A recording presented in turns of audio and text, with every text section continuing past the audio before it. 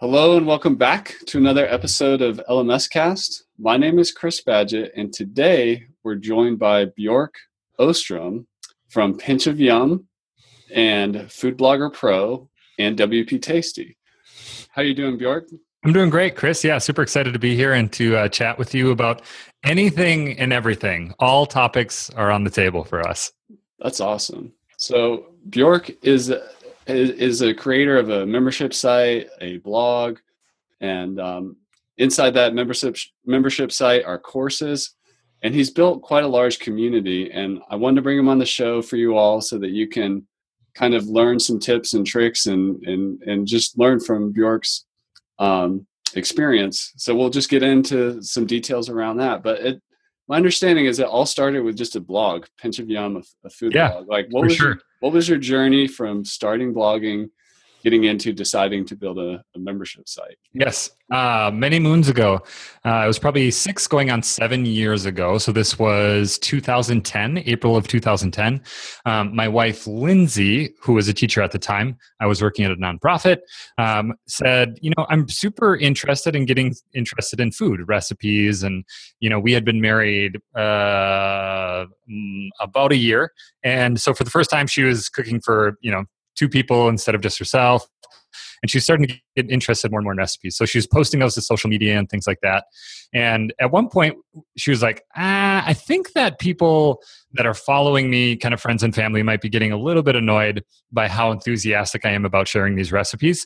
And so we were like, well, maybe there's a better place for that. And that's when we had this blog conversation. And so at the time, I was really into and still am into audiobooks and podcasts. And I'm like the people that are listening to this right now. It's like information junkies, right? I love that stuff. Yeah. And I was listening to Crush It by Gary Vaynerchuk, which was like a perfect book for me to be listening to at the time. And I hadn't focused in on online business. It was really just like business in general, but I saw this one come up as recommended and I was listening to it. And so that kind of planted the seed or the idea for creating a blog. So back in 2010, April 2010, we started Pinch of Yum on a Tumblr blog. And at the time we didn't know what was going on. And so we'd post some photos and then Lindsay would post the recipe in a different post. And we were just totally clueless to the process. But to do a super fast forward through the story, we won't spend too much time on it, but it was little by little, day by day, step by step, that we started to figure it out. And it's interesting to do these interviews because I'm telling it from my perspective, but a huge, huge part of it is Lindsay and her time and energy in creating the content, figuring out photography, testing the recipes, and building it up over time and figuring out how do we get more people to engage? How do we get more comments on it? And over time, we slowly but surely built it up. We eventually switched to WordPress, which is what we're running the blog off of now. And that's really been our story. It's been a story of every day showing up and figuring out in really small ways, how can we make this a little bit better and improve it? But it all started back in 2010 with Lindsay saying, hey, I want to post some recipes online. That's awesome. Well, yeah, continuous improvement is what it's all about. I mean, it's easy to look at a membership site or a successful blog and just want that, but there's 6 or 7 years of hard work, and yes, you're not doing it alone. You're doing it with Lindsay. Yep. And you're committed to continuously improving things. Well, those are all such important things for people to consider, because my assumption would be people that are listening to this, there's a percentage of people that are really successful with their site and they're wanting to turn it up, right? They're wanting to amplify their success. But there's also a portion of people that are listening to this that want that haven't yet gotten it and feel like in some way they're maybe inadequate because they look at other people that are really successful and then they're like, what am I doing wrong? And a lot of times it's just patience. It's sticking with it and showing up every day, even when it feels like you're only, pushing the boulder a little bit. And the reason is because those people are on the other side of the hill, right? So they're pushing the boulder up still. And they're like, this is so much work. Yeah. I stop, I get crushed by this boulder. But what they don't realize is there will be a point where they get to the top of the hill and and the incline changes. So maybe it just goes to a plateau, or maybe it even goes down a little bit, where like they push the boulder and then it rolls on its own a little bit. But it takes a long time to get to that point. So for those that are listening, I would encourage you to continue to make small improvements every day, to not show up and do the same thing, to find ways to make improvements, but to stick with it for a long period of time, because it does take a lot of time. That's awesome. Well, before we get into courses and membership site, what are some key takeaways that you learned that make the difference between a average blog and a more successful blog? Like what did you find out in that time in blogging to Yeah, for sure. The biggest thing is just how much time it takes to produce high quality content. I think that a mindset that people can often have with content is you can go in and do something really quick and publish it, and then you check the content box, like I'm doing content marketing or I'm creating content. But if you have, let's say, 3 posts that you're doing, and they're those kind of like half effort posts where you're going in and checking the content marketing box, it's better to combine the time that you're using for those 3 posts to do one really in-depth, super high quality content post, as opposed to spreading that out and feeling like you're doing the right thing because you're producing a bunch of content. It takes so much time to produce something that that's going to be helpful, that people are going to engage with, and that people are going to share. Like if you really think about what it takes to share a post or content, it's really rare to do, right? Think about all the content that you read and consume and how little of that you actually share. It's because there's this like 1, 2, 3% range where it has to be top notch. And it just takes so much time and energy. I think it's harder than most people really realize. That's a really good point. Yeah. Checking the content box. I like that. Like, okay, I'm going to write my 500 word post for today. Yes. Like, that's not the approach to take. And I know when I blog that, if I'm going to really get excited about a post, it's going to take days to make it. Yeah. There's going to be images, there's going to be video in there. There's going to be a lot of links in there. There's going to be research. It's a lot of work, but that's how you make good content. Right. Yep. And that type of content can give back exponentially over a long period of time, depending on your industry, right? If it's tech, like you're going to post something and it might be the iPhone 6 and then it's outdated in 6 months or a year. But in general, the type of content that is longer form type of content that maybe you go back and update, throughout, that's going to be content that's going to continue to give back.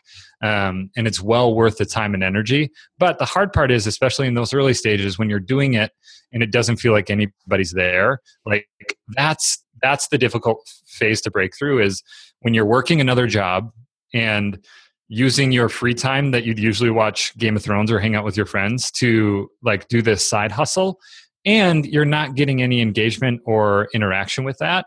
And knowing that you have to put in, on the content side at least, I think this is really true, like a year, 2 years.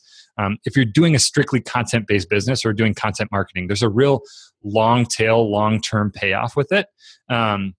Obviously, there's other things that you can be doing with online business, right? Like there's infinite number of ways that you can create a business, and some of those can scale really quickly if you're using advertising and you have a budget to spend money on advertising to create income from a product. And if there's a margin there, you could do that in a month, right? But if we're talking specifically about content, it's a really long-term game, and you have to pay your dues with it for sure. A lot of sweat equity. That's awesome. And if you're listening to this and you're like, I just want to make online courses or make my membership site and focus content there, I think not doing a blog of any kind, even if you just post 4 times a year, you're doing yourself a disservice. In fact, I don't know if the listeners know this, but the reason Lifter LMS, the product, is here, our WordPress plugin for making courses, it all started from a blog post I wrote when I first started building an online course website with WordPress. I was really passionate about it and just sharing like what I was doing and how it worked and everything. And that blog post kind of went viral. I wrote a lot of posts that not many people checked out, but that post took off. Like, oh, there's a real need here. Yep. Maybe I'll start offering services, helping other people who are trying to figure this out do it. And then later ended up building a product on top of that. But also one blog post that I wrote at 2:00 in the morning. 4 years ago. We talk about it as one-hit wonders, right? It's like a band. And you hear the story of the Beatles and you're like, oh God, they were awesome. And the only thing they did was write hit songs.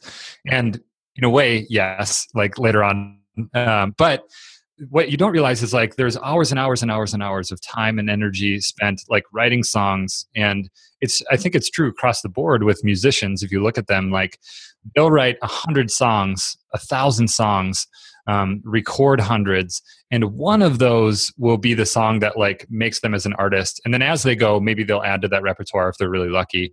I think when you look at blogs or if you look at content-based sites, it's very similar, right? You'll have your hits, and then you'll have like your supporting cast of content. And you need that supporting content in order to have the hits. You need to pay your dues writing those songs, quote unquote, in order to have the hits. But I would guess if you look at, 99% of websites, there'll be 10 to 20% of their content will be driving 80 to 90% of the traffic. And your example is a great example of that. Like you paid your dues and wrote a lot of content. And that didn't necessarily drive a lot of traffic. But if you hadn't done that, you wouldn't have gotten to this point where you produced that one piece of content that really changed the trajectory of your career and your business and life. Yeah. Yeah. And before that post across multiple websites on different topics, I'd probably written a couple hundred blog posts. Right. It was just that one took off. I started getting phone calls for work. It was just boom. Yeah. People were taking pictures of you on the street. You're showing up on People Magazine. Not quite that much. I don't get recognized on the street.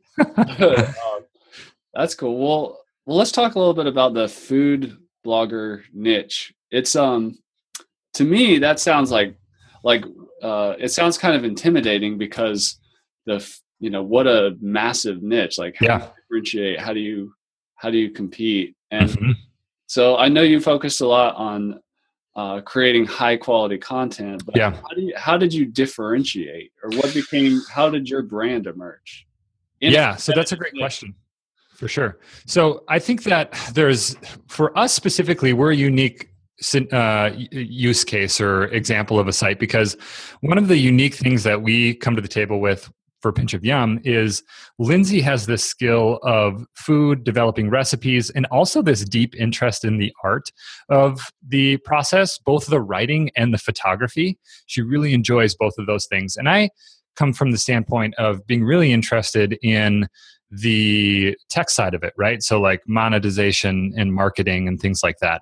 And we're working on it together. So it's this really unique combination where we cover a lot of the different areas that a food content site would be focusing on.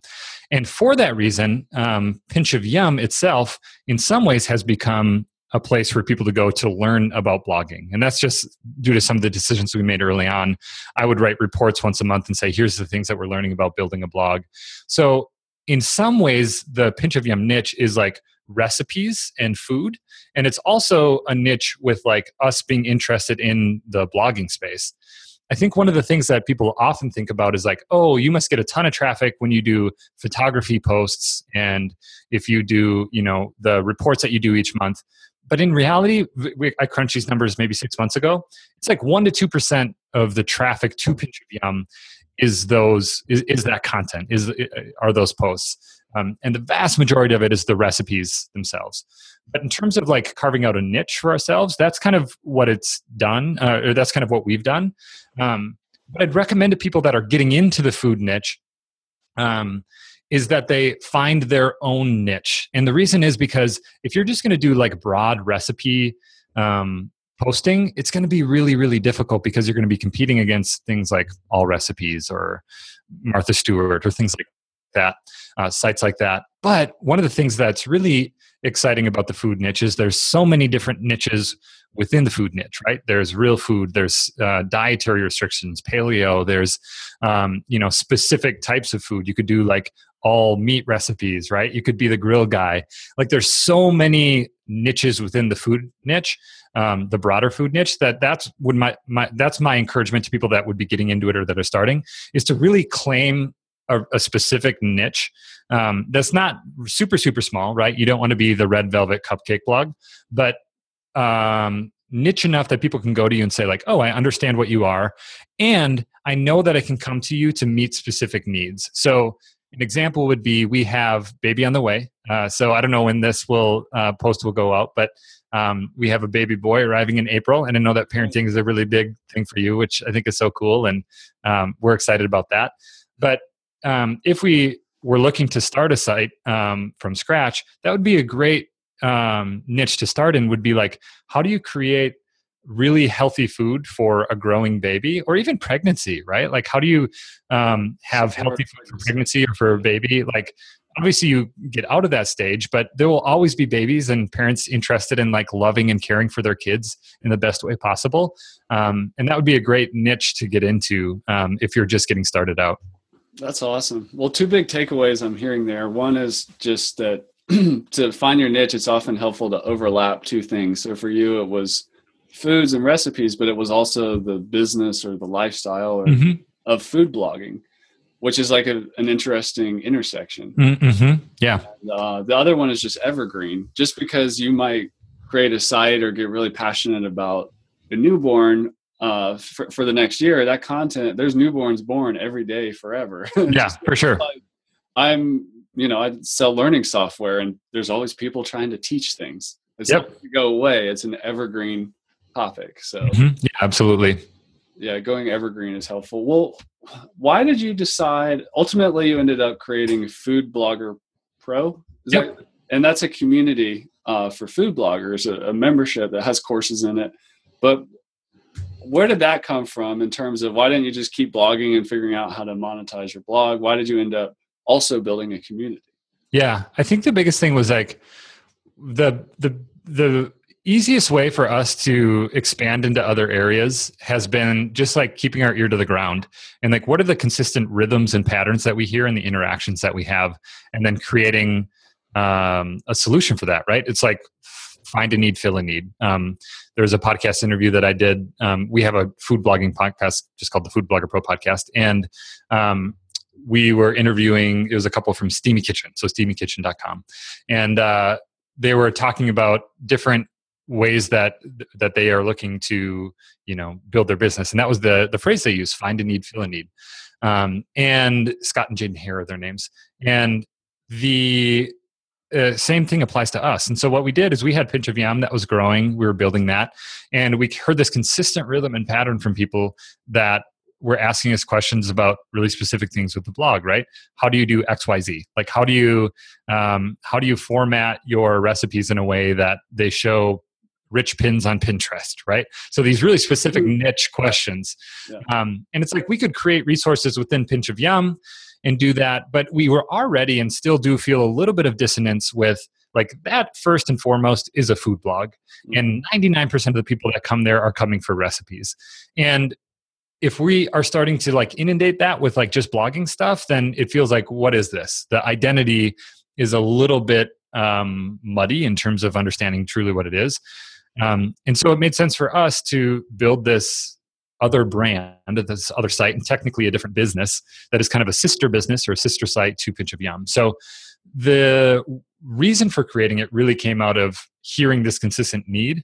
And the reason for spinning it off as a separate site was just because we knew we wanted to do it as a membership site.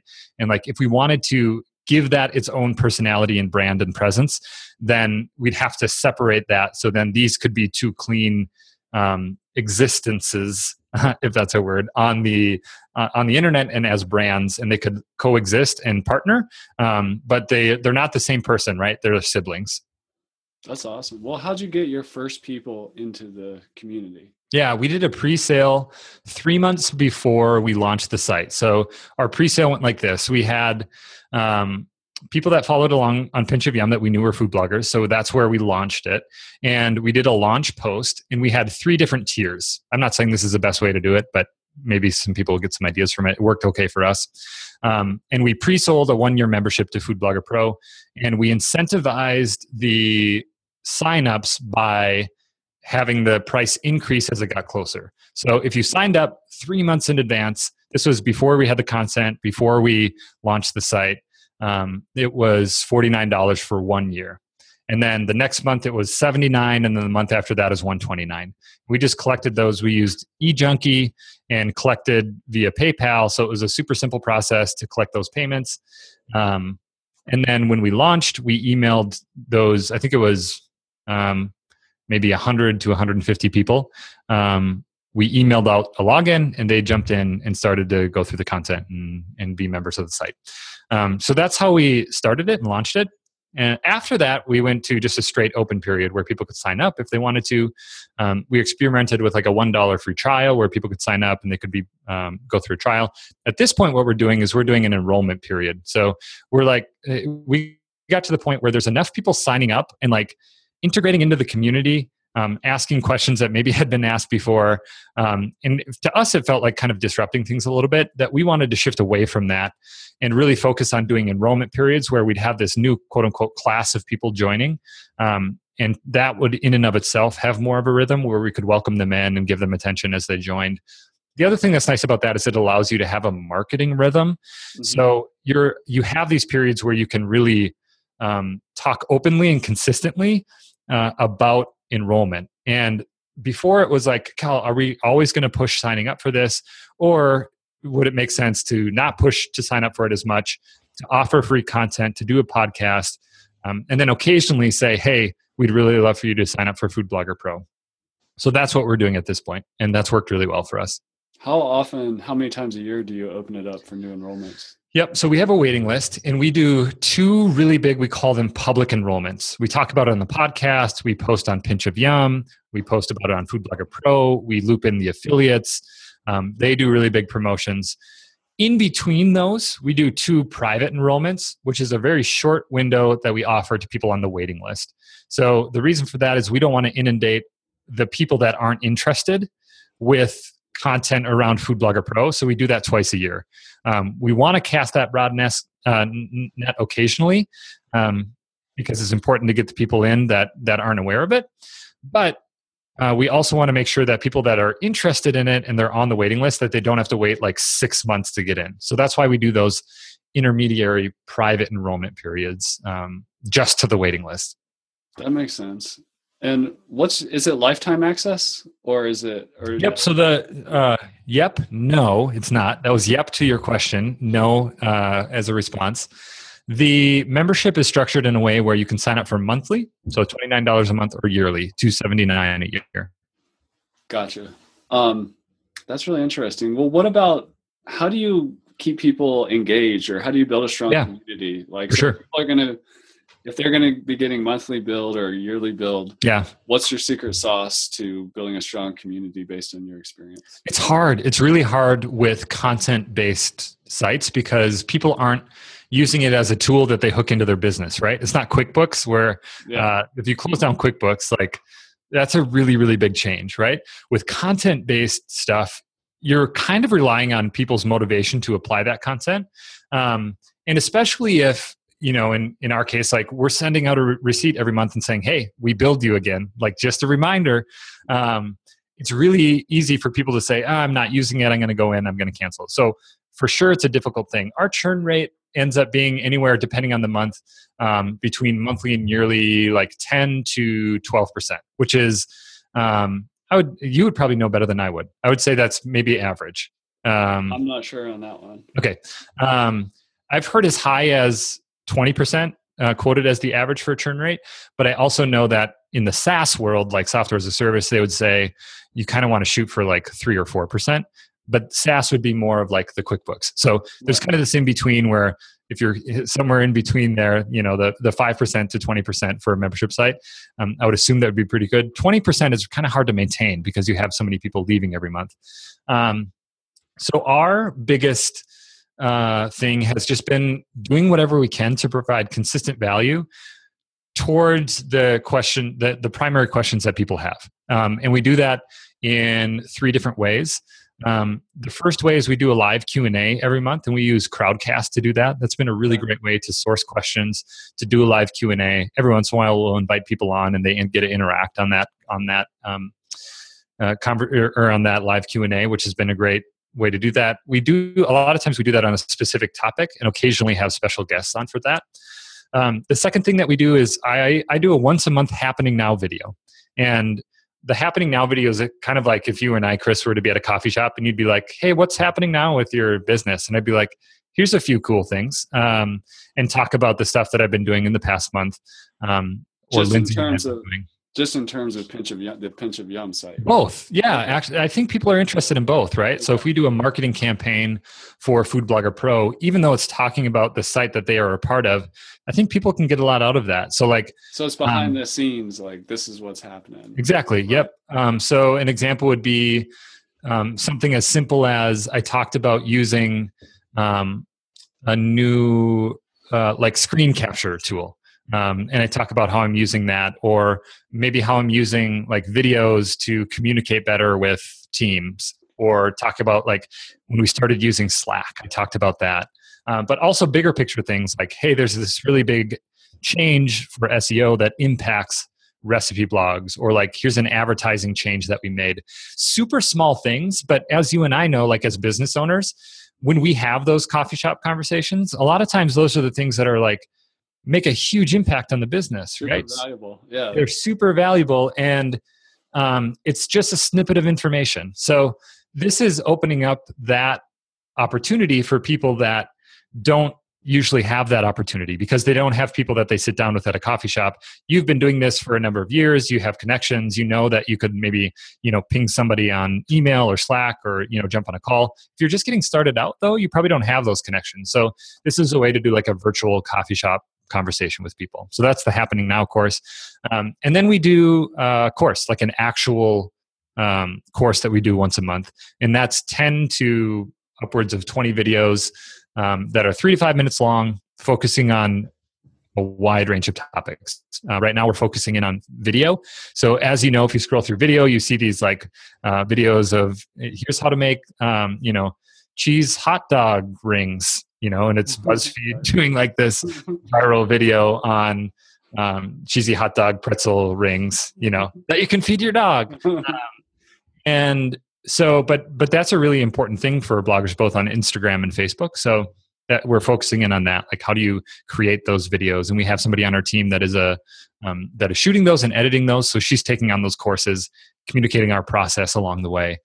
So that's the other way that we add value and help people stick around. A couple little snippets for people to take away. We always include the upcoming content in the emails that we send to people, letting them know that they were charged. So like, hey, just a reminder, you're charged today. Here's the upcoming courses that we have, the 3 next things, as well as the 3 past things, with a link to those. Just so people know the type of content that we're producing. As a reminder, here's the value and here's where you can get that. And then we also have that on the accounts page. So when people go to the accounts page, managing their membership information, they have upcoming content as well as the past content that's been delivered. And I think that's a valuable thing for people to consume and to be aware of, especially in this context when it's content-based stuff that requires people to consume the content in order to get value from it. Well, thanks for that, Bjork. That's a gold mine of value there in terms of how to create recurring value in a content-based business. It's not about crossing your fingers with a lifetime membership, hoping people don't churn or unsubscribe or cancel their membership.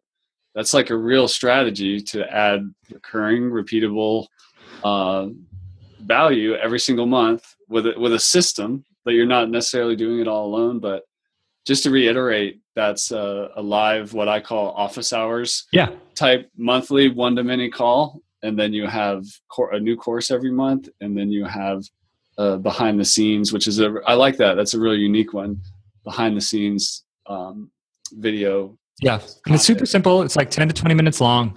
And it's, people can't see this because it's a podcast, but it's like you and me here chatting, except I'm just chatting to the screen. Yeah. And so it's a little image of me and then a recording of my screen. We use ScreenFlow for that, to record that.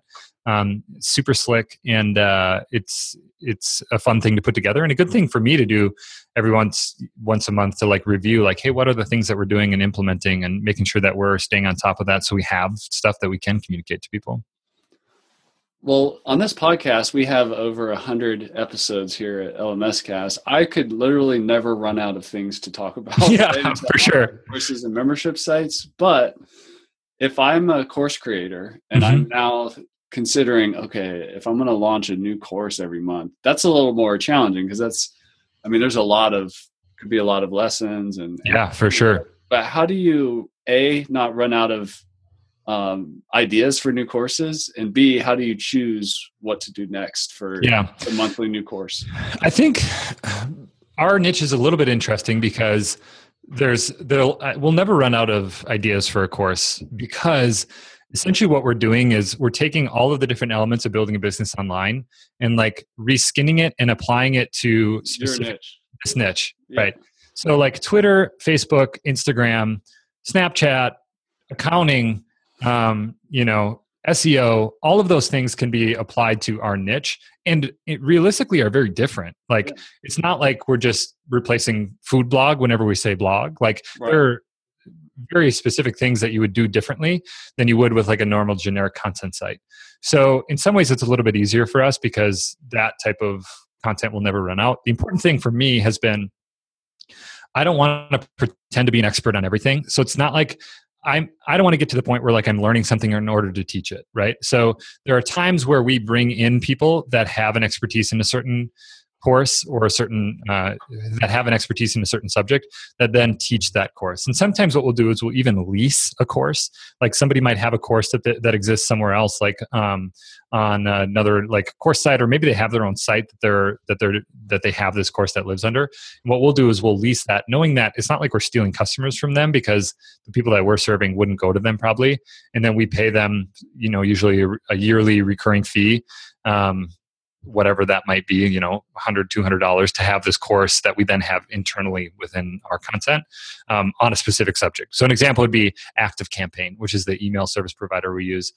I know enough to do what we need to do within it, but I'm not going to be able to teach people on it. And it wouldn't make sense for me to learn that and then apply it. So our niche is a little bit unique in that we can always have this unending supply of content. In terms of deciding what's next, it's that ear to the ground thing. It's like, what are people requesting and where it's the need?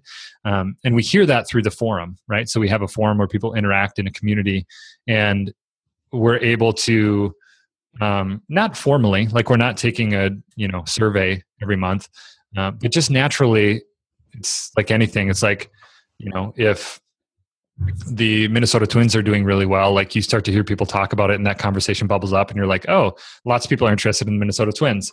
Terrible analogy. But if lots of people are talking about recipe plugins on the Food Blogger Pro forum, we know that there's something there and that people are interested in, that there's a need, because that's naturally what rises to the top conversationally. So then we address that need by creating content around that if possible.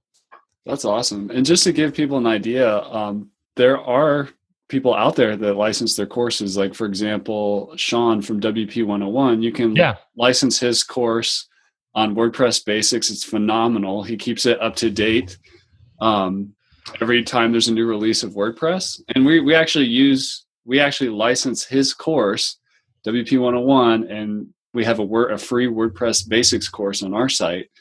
But I didn't have to. I know a lot about WordPress. I didn't have to create that course because Sean has the best course out there. Yeah. And he has a licensing deal. It's all automated. You go buy it, you get the videos, and then you're off to the races. Yeah. I think that's such a big takeaway to not do it alone. Yeah, that's been a huge part for us. I would say in the last year and a half, the biggest thing for us has been building out a team, which is easier said than done, right? Like there's a point where people are just happy to be creating an income from what they're doing. But naturally what will happen is like you'll continue to build on that. And as you improve, you'll naturally have more things to do the more successful you are. And I would encourage people as quickly as possible to figure out ways. It doesn't have to be full-time, but even to bring somebody in 10 hours a week. And maybe it's somebody that's their primary job or interest is staying at home with their kids, but they have 10 hours a week, over nap time or after kids go to bed, to dedicate to helping out with some stuff. And so you're able to bring this person on to help manage whatever it would be, customer support, social media, things like that. As quickly as you can, I would encourage people to get to like what their salary equivalent would be. And then don't spend above and beyond that, but then put back into the business in order to grow. It'll be a huge thing. And sustainability is important in this industry, as we talked about at the beginning. And that's one of the best ways to be to continue to do what you're doing to sustain yourself, is to build a team around what you're doing. Absolutely. Well, let me ask you a question around community. Mm-hmm. So there's this, I'm sure you've heard the saying that people come for the content, but they stay for the community. Sure. Yeah. Are you doing, sounds like you have a forum. Yep. What else do you do to foster community? Do you have a Facebook group? Do you do other things? No, we don't have a Facebook group. We did for a while, and it was kind of a sharing Facebook group. So like people would share content they wanted other people to share, and I scratch your back, you scratch mine. But what we realized is it got too much to manage, and we wanted to house everything in one area and really focus in on that. So the forum that we have is on Food Blogger Pro. It's not a different site. It's not a Facebook group. And the other thing that allows us to do is to use that content to build the community stronger. So for example, there might be a long conversation thread on somebody that's starting to do video in ways that they've been able to do that successfully. If that lived within Facebook, it's a little bit harder to bubble that content back up or to find that content or really to internally share it. So we've really focused in on growing the community just on Food Blogger Pro, not in other places. And the ways that we do that, and the ways that we really lean into the community, is we have somebody on staff that manages the forum full time. So Alexa is awesome and is really focused on like, how do we focus in on this community, make sure that everybody's getting the questions answered that they need answered. And her like supporting cast is what we call the Food Blogger Pro experts. So we have we call it a panel of people that work in a specific industry and are either entrepreneurs that have built a business, solopreneurs, industry experts, consultants that would have some type of vested interest in connecting with people in our industry, but also potentially have some time that they can dedicate to helping the community. So, Casey Marquis, for example, he's an SEO professional. He comes in and he answers questions specific that people have about SEO. Or we have somebody that focuses on design and development. And Lauren comes in and, she answers questions that people have about their WordPress design or a plugin problem that they're having. And then if people are interested in working with her, they go to, her site, which is oncecoupled.com, and they work with her in a, kind of support or IT role. So that's been a really big shift that we've had as well. And a big movement for me away from being the expert, because one of the things I realized is like, I can't be the expert on everything, especially if we're going to get to a growth point where I'm investing in our employees and our staff, as opposed to continuing to be the expert on everything. So that's been a really important shift that we had within the past year and a half. That's awesome. Well, lots of great takeaways, Bjork. If you guys that are listening want to hear more about this and see what's going on here, go to pinchofyum.com, and then that's the blog, and then check out the membership site, which is called foodbloggerpro.com. If anybody wants to connect with you or find out more, where else can they get in touch with you, Bjork? For sure. I am not active on Twitter, but I see replies. So if somebody wants to tweet at me, it is Bjork Ostrom, and that would probably be the best way. Just open up a conversation there, and we'd love to connect.